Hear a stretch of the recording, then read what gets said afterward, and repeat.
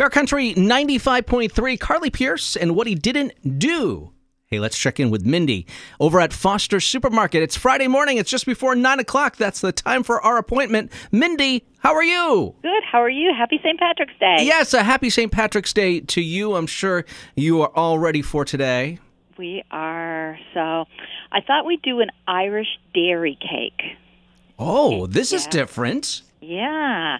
And pretty simple, but it does have a lot of dairy in it. Okay, we'll keep that in mind. Yep. It's a cup and a half of butter softened, 3 cups of white sugar, 6 eggs at room temperature, and that is important. So take them out the night before, or, the other trick, you can do warm water and put them in a bowl of warm water just to warm them up a little bit. Okay. Okay. 1 8-ounce package of cream cheese softened, 1 teaspoon of vanilla extract, and 3 cups of flour. So real basic ingredients. Yeah. Okay. So preheat the oven to 300 degrees. Grease and flour a 10-inch fluted tube pan. So a bundt cake pan or an angel food pan, one of those, okay? Yeah. I have a nice one that I love it because you can push it out and it pops right out. Oh, okay. With space on it. Yeah. Okay. So yeah. There's all kinds of them out there. So then you want to cream your butter and sugar together and incorporate it really well. So just blend it for a while until it's nice and fluffy. Uh-huh.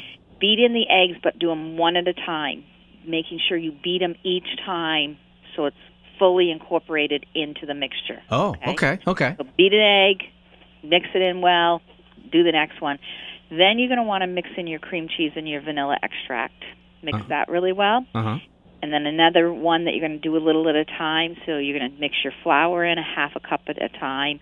And you want the batter smooth and velvety. Okay, so it'll be real thick and creamy. I love that description, velvety. Yeah, velvety, yes. And it truly is when you get it done. And then you want to pour it into your prepared pan. And this is why you're doing a 300-degree oven, because that's unusual for baked goods, too. Oh, okay. It's a 300-degree. Most of the time they're 350. Yep. So you want to bake it for an hour to an hour and a half until it's golden brown.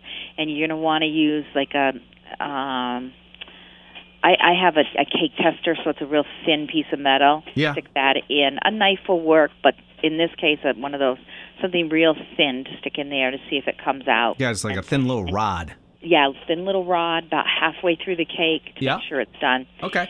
Optional, once it's cool, once it starts to cool, flip it out of that pan, but it is optional to do an Irish cream topping. Oh. And so here's where a cup of confectionery sugar and 2 to 3 tablespoons of Bailey's Irish cream. Oh, yes, Mindy. And drizzle it on the cake, or if you've got kids and you don't want them to have that, make one that you've just done with milk, and make one that's with the Baileys, and then just drizzle it on each piece of cut cake. Yeah, an adult cake and a kid cake. Yes, definitely, and that Bailey's Irish cream makes it. Oh, I bet it does. It really does. I mean, you could be really decadent, and you could put a dollop of ice cream and then put the Bailey. You could just do straight Baileys on it too. Oh that. boy. That would be really good, too. Oh, goodness gracious. Because then that would be, like soften the cake and kind of meld into it. So choices are there to have something a little decadent after you have your corned beef and cabbage. How is the corned beef and cabbage situation over at Foster's Supermarket? We have plenty. I bet you do. We do. I bet you do. Good for you guys. And I know April's got some cabbage and some good-looking carrots down there, too. Ah, wonderful. We'll stop by. Oh, and the potatoes are in from Florida, too, and they're gorgeous this year. Really? Yes. I haven't seen them look this pretty in a long time. Wow. She's got some nice white ones, and they are beautiful. Usually Florida and potato, those two words don't usually go together, but here they are. No, I'm waiting for the red ones to come in to see if they're as good. Okay. All right. Keep us up to date. I will. All right. Have a great weekend. Yeah. Have a wonderful weekend, Mindy. Thank you. Okay. Bye-bye. Mindy, Foster Supermarket. Stop by today. Wish her a happy St. Patrick's Day. Of course, stopping by for everything St. Patrick's Day food related. And remember, when it comes to the recipe, which I will post online over at the Bear Country website at bear953.com. If you have further questions, just stop by and talk to the staff over there at Foster's. They are wonderful. It's 8:57.